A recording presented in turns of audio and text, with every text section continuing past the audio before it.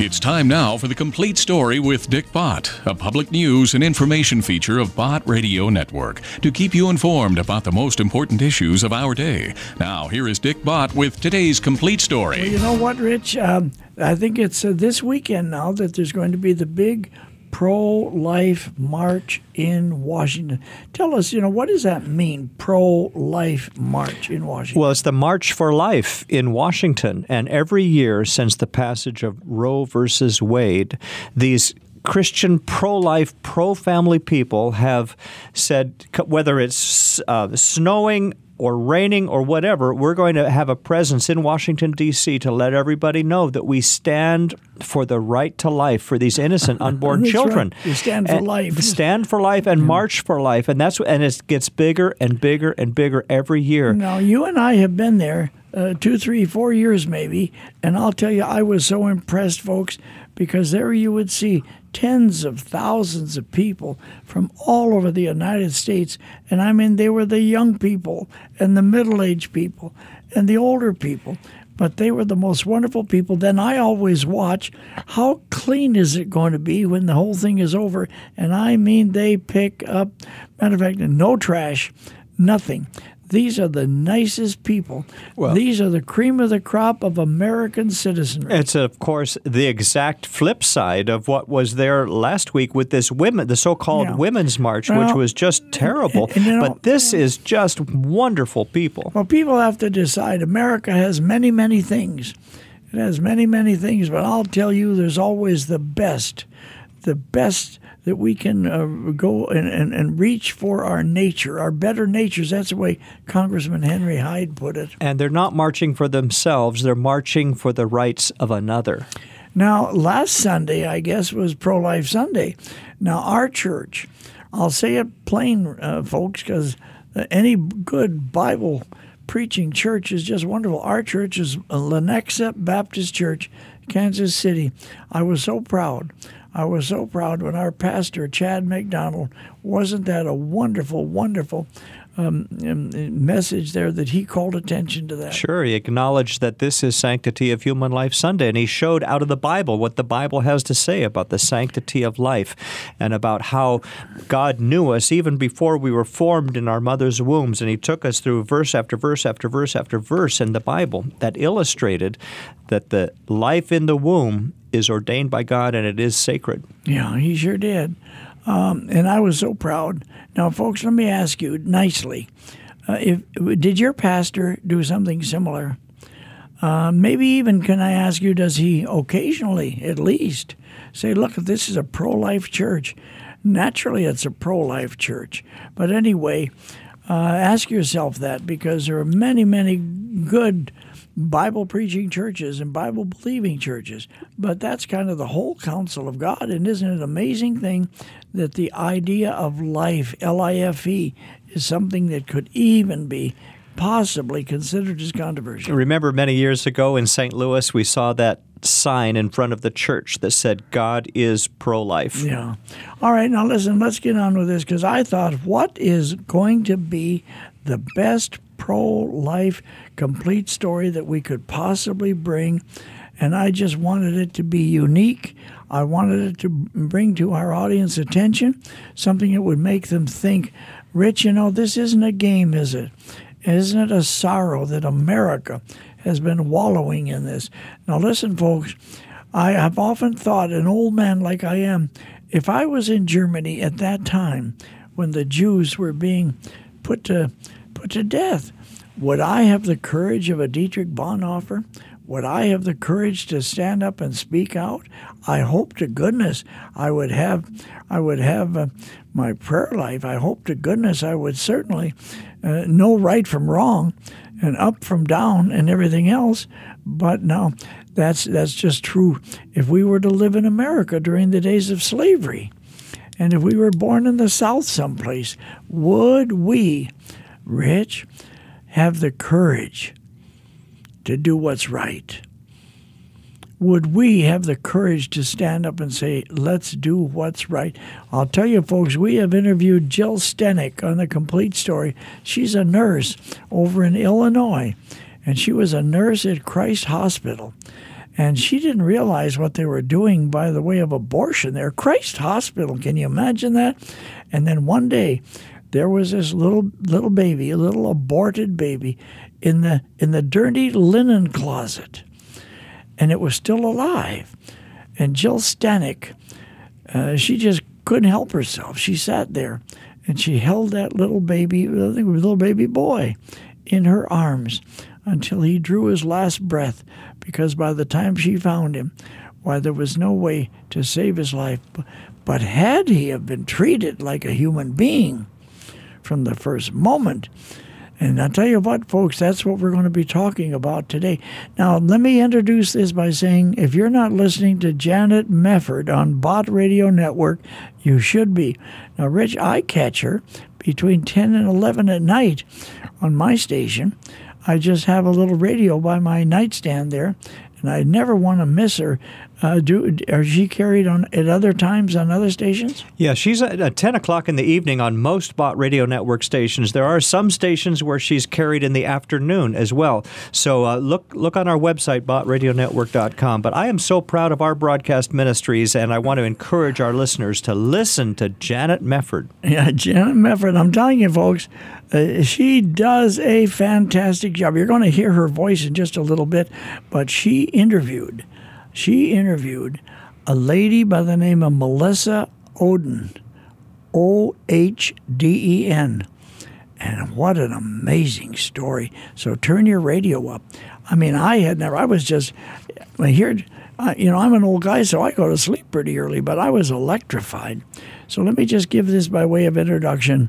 Melissa Ohden was 14 years old when she learned that she is the survivor of a botched abortion. See, Rich, not many people survive that. There aren't many Jewish people that survive the Holocaust. That's just the truth of it. But there are a few that can tell the story. Anyway, that's when she was a little 14-year-old girl. Now, in this intimate story, she details for the first time her search for her biological parents and her own journey from anger and shame and finally to faith and empowerment. After a decade-long search, Melissa finally got a lead on her birth father and wrote him a letter to extend her forgiveness, only then to learn later, soon thereafter, that he had died without answering her burning questions. Then her mother's parents say that they would not pass along Melissa's letter to her. Years later, when she finally hears from the woman who carried her and gave her life, she finds out why her grandparents tried to stop that letter from going through. But the shocking truth is more than Melissa could bear at the time. Here it is, folks. We are back on Janet Mefferd today, and as we are mourning another anniversary of the Roe v. Wade decision, I'm always moved when I hear personal stories about how different people have been affected by abortion. But I have heard few that are as moving as the story you are about to hear. Melissa Ohden was a teenager when she learned that she survived a botched abortion, and she is out with a new book talking about her journey from anger and guilt to forgiveness. Great book. You Carried Me, A Daughter's Memoir. Melissa, it is just so great to have you here. Thank you for being with us. Thank you so much for having me. Absolutely. We'll talk a little bit about your background. I'm sure a lot of people listening have heard you standing for life on Capitol Hill, and you've been out and about talking a little bit, but I'm sure there are many more who have not heard how you found out you were supposed to be aborted. Talk a little bit about how you found out what happened to you. Yeah, I was raised in a home of great faith, a home where I knew that I was adopted, never felt less than or any of those things. And when I was 14 years old, the truth about my survival came to light. And really through a very unplanned set of circumstances, my older sister, who's also adopted, faced an unplanned pregnancy herself as a high school student. Right. And was considering all of her options at the time. I'm grateful that she told her parents that she was trying to make a decision. And I'm even more thankful that my parents felt that it was important to tell her the story of my survival. hoping that she could really understand the depths of that decision she was considering. And, after she found out my story, she did choose life for her son and went on to have other children. But, like any good teenage girl, she didn't keep that story that she heard a secret from me. Yeah. Right. It was in a fight, wasn't it, when she revealed it? Yeah. It was. It's interesting because my adoptive mom, as some people know her, but Mom, and my mom said, when people read this book, I don't want them to think like we were just leaving it up to your sister to tell you. And I said, no, Mom. I think they're going to catch it. We were sisters. We fought a lot. And before they could get to me themselves, yes, my sister let it slip to me in an argument. My sister actually yelled at me. She said, Missy, at least my biological parents wanted me. Oh, that's rough. That is rough. It is. Yeah. So then it was on your mom. It was on your mom then, wasn't it, to tell you what happened? It was. So, that night, my sister, just had said, wait up for Mom and Dad tonight, ask them to tell you the truth. And she said these ominous words, you will see.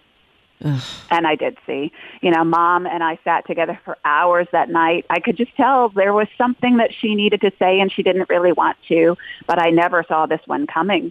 Ugh. And so she blurted the words that night. She said, Missy, your biological mother had an abortion during her pregnancy with you and you survived it. Amazing. Well, and I know I don't want to get ahead of ourselves because you find out more about that later on, but what was your reaction? Obviously, total shock, but did you think for a moment, how could I have survived an abortion? Oh, absolutely. Like, how does this happen? Right? I mean, how could this have happened? And why would anybody do this to me? And gosh, I've never heard of anything like this before. I must be the only one, right? Yeah. No. And I'm not. No, you're not. What was a saline abortion? Is that right? It was a saline infusion abortion, which was, the most common procedure 39 years ago. And somebody sent me a message this morning and said, well, she must be lying, right? Because there's another lady who survived a saline infusion abortion and her story's too much like hers. Oh. Well, that's Gianna Jessen.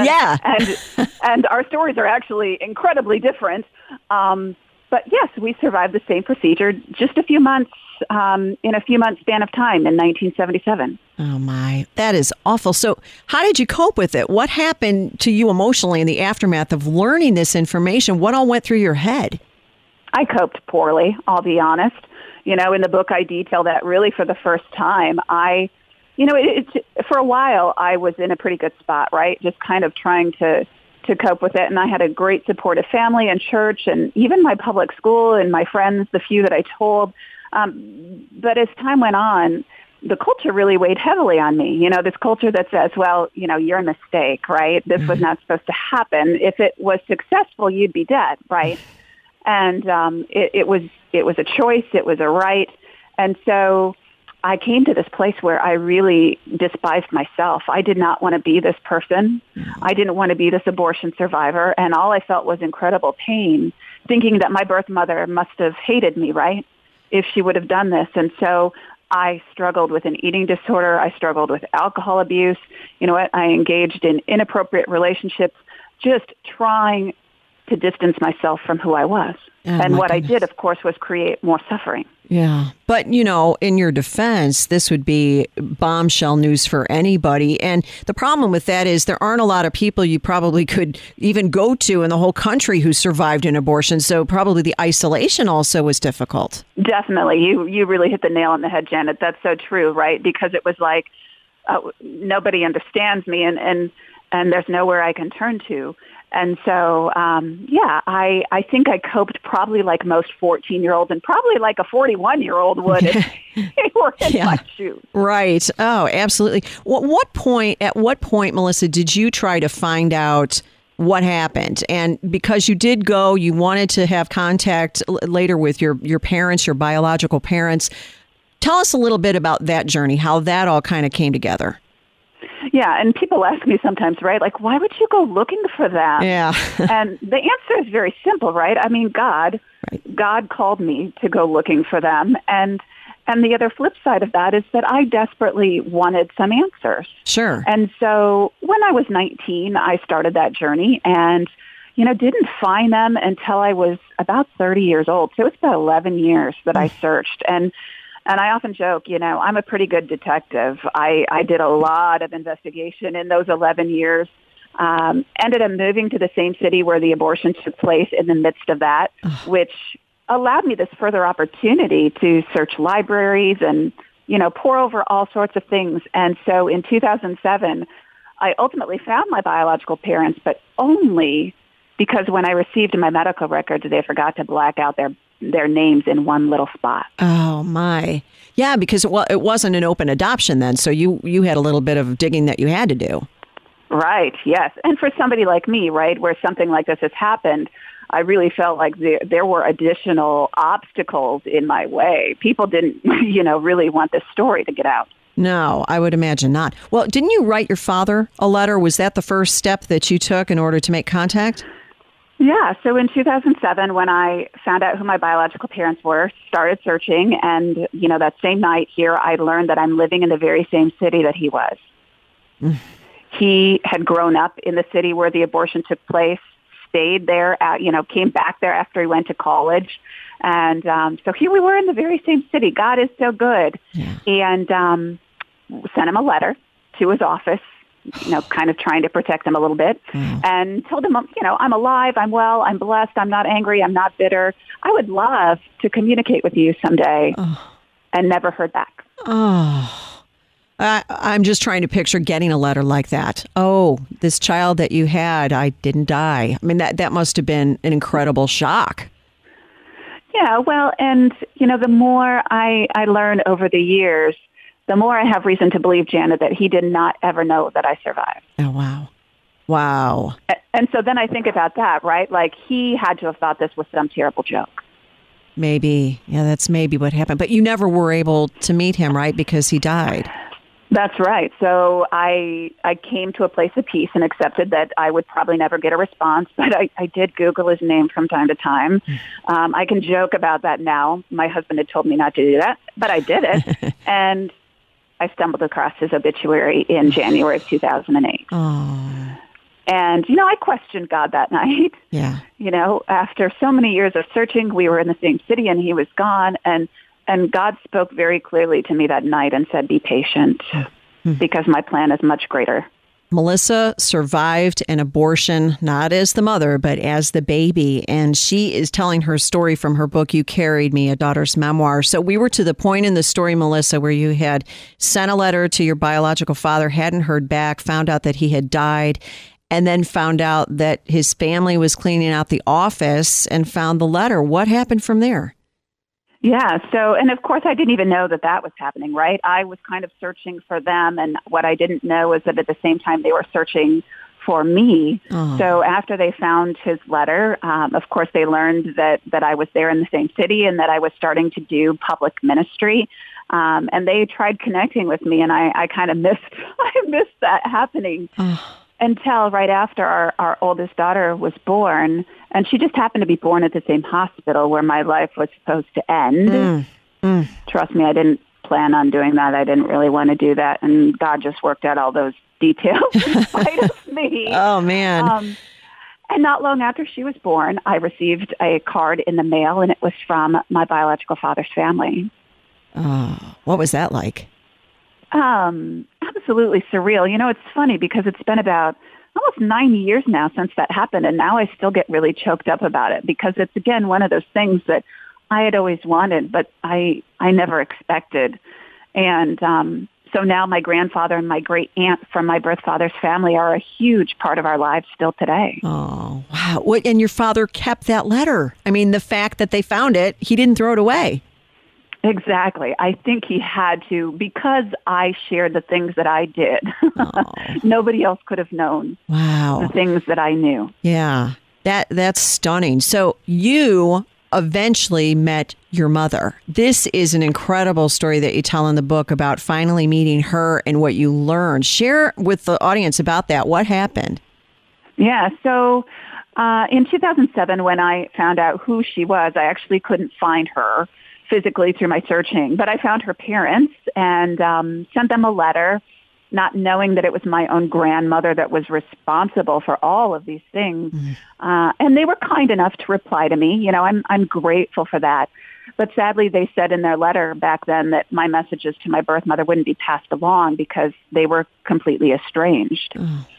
And so really, once again, you know, the story of my life, right? Have to learn to live in peace, let things go, accept. And so I did, and I went on with my life. And lo and behold, in 2013, her cousin contacted me and just said, you know, we really feel like it's time to let you know that there's even more to this story. And so my cousin was kind enough to tell me about the abortion being forced upon her, that it was my own grandmother who was a nurse that was responsible for all of these things, and open the lines of communication with my half-sisters and ultimately with my biological mother. And then we spent about 3 years just really getting to know each other, you know, sending pictures, emails, letters, all of these things. And we met face-to-face for the first time late last spring. Oh, my goodness. Well, it sounds like when she had the abortion, she didn't know you were alive. She didn't know you survived it. You're correct. I never could have saw that coming. Yeah. That blew me away. When I read that in the book, I thought, can you imagine? I mean, I can't, on any of your parts, your mom, your dad, you, I just, what a situation to be in. Why? How do you survive an abortion and then they don't tell you your baby's still alive? Right. I know. There's I always tell people, the more I learn, the more questions I have. Sure. And God and I are going to have long conversations someday. I know this. But what I do know is that when I was delivered at the hospital, my grandmother was there and, was not happy that I survived. That was not supposed to happen. And I understand that probably she was shocked and worried and scared and, actually demanded that I be left to die. Oh, man. There in the hospital room. And, over the years, we were told that a couple of nurses fought for me. And my biological mother was able to share the story with me just recently that one of those nurses actually took me from the room and rushed me to the nursery, believing that if other people knew I was alive, then maybe I wouldn't be left to die. Oh. And so, there had to have been a lot of craziness going on when I was delivered. But my birth mother had been undergoing this procedure for 5 days, longer than what she should have been. Yeah. And when I say she was forced, people can use their imagination. Think about this for a second. This was not her decision. And so we can imagine, right, what kind of condition she was in, what was done to her to make this happen. Right. And so when I was delivered, she was not in any state mentally, emotionally, spiritually to be aware of what was happening. And she was told, don't look at it. It's hideous. Oh, no. Oh, and no.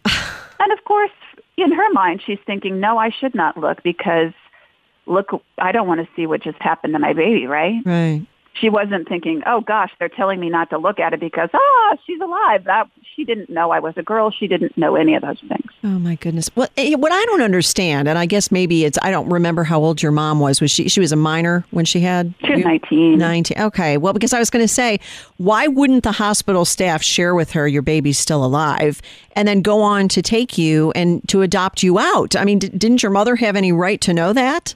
That's where most of our questions lie, like who knew what and who was responsible for what. What I do know is that she and I have compared records, and the signature on my adoption paperwork is not hers. Oh. Under normal circumstances. Now, maybe she was in such a condition that they, had her scribble her name on something. I don't know. But I also know that my grandmother was a woman that was in a very powerful position. Oh, my. Boy, you have so much to work through, Melissa, with the whole story and how it all happened and all the family involved. And how do you get to a place of being able to forgive? Because so much happened to you that's just unbelievable. I'm staggered by. Where do you start? And how do you get to a place where you say, I forgive all of you? And I mean, it's got to be difficult, but what was that like for you to be able to say, Mom, Dad, I forgive you? That's why I can get through the craziness of all of this, because I have forgiven. And, I always tell people, the first time I forgave them was so long ago when I was still a teenager. Even though I didn't know all the circumstances, I knew in my heart that I was called to forgive them in the way that I've been forgiven and to love the way that I've been loved. And so, at first, that seed was planted years ago, but as time goes on, the love deepens and the forgiveness is something that I have to choose every single day. I'll bet. As the pieces about my grandmother came out, it was like, oh, no, please no, don't let this be true. But guess what? It is true, and so I have to forgive once again, and that's what gets me through it. Yeah. Oh, and you know what? I'm going to say this, trying not to cry myself because I'm just so moved by what happened to you. But clearly, God protected you. You had someone above the situation making sure that you lived, that you got into a family, that you went on to have your own children. That's, despite all the horrors of it, that's beautiful. That's such a beautiful thing of grace that you see in your life. Yeah, and he wants that for everybody, and he's writing that. I know that we go through circumstances in our life, right, where somebody is probably questioning right now and saying, God cannot be present in what is happening in my life. But I say, hold on, hold on. He is there right now, and you're going to see what he's doing, but you're going to see it later. Yes. We don't understand it at the time, right? Right. And later we get to go, oh, I get it now. Yeah. That's incredible. Well, what do you think, if anything, is still kind of outstanding in being able to close the book for you? Or do you think it'll be open for you in some ways for the rest of your life? Oh, boy, that's such a great question. I like to think that I'm in a spot where I'm done. But I also know that God's not done yet. Right. Good point. So I would have to say, the book is not finished yet, and I look forward to seeing what the rest of the chapters look like. Well, that's a good place to be in, and that's right. Exactly. You're on your way. I'm sure there's a lot more ahead, and you have been such a strong voice for life, Melissa. You have, I know, encouraged so many people, and you really are a living, breathing example of the grace of God. And I know how many people have been moved by what's happened to you, and I know they're going to love your book. And again, I want to give out the title. It is called "You Carried Me: A Daughter's Memoir." You've got to check it out, Melissa Ohden. Such an honor to talk to you, Melissa. I just loved it. And I'm so glad you were able to be with us. Thank you so much. Thank you. Rich, what I loved about that also, it was a program of forgiveness and forgiveness. And you know what? Can we start loving each other and welcoming the little babies and then grieving for those who have gone on and I don't want to use the word decent, but it kind of comes to that, doesn't it? Can we come to that point in America, especially America's churches, to recognize the difference between the unwanted, even the little one, that Christ said, "Come unto me, for of such is the kingdom of heaven." Jesus loves me, this I know, for the Bible tells me so. Little ones to him belong. They are weak, but he is strong. Yeah, and you know the rest of the story. Yes, Jesus loves me. We've all sung that as a chorus in Sunday school. But let's, after hearing this story at least, let it live in our heart. That's right. That's right. This is a perfect illustration of the humanity of the unborn child that's scheduled for death. And, well, anyway, God bless you folks. God bless you folks. This is our little time here. And thank you to Janet Mefferd. Oh, and Janet Mefferd and this lady being courageous Melissa to write Ohden. the book. And all of these people. We are one family. We are one family. This is Dick Bott with his chapter, The Complete Story is a Public Service. And I'll see you later.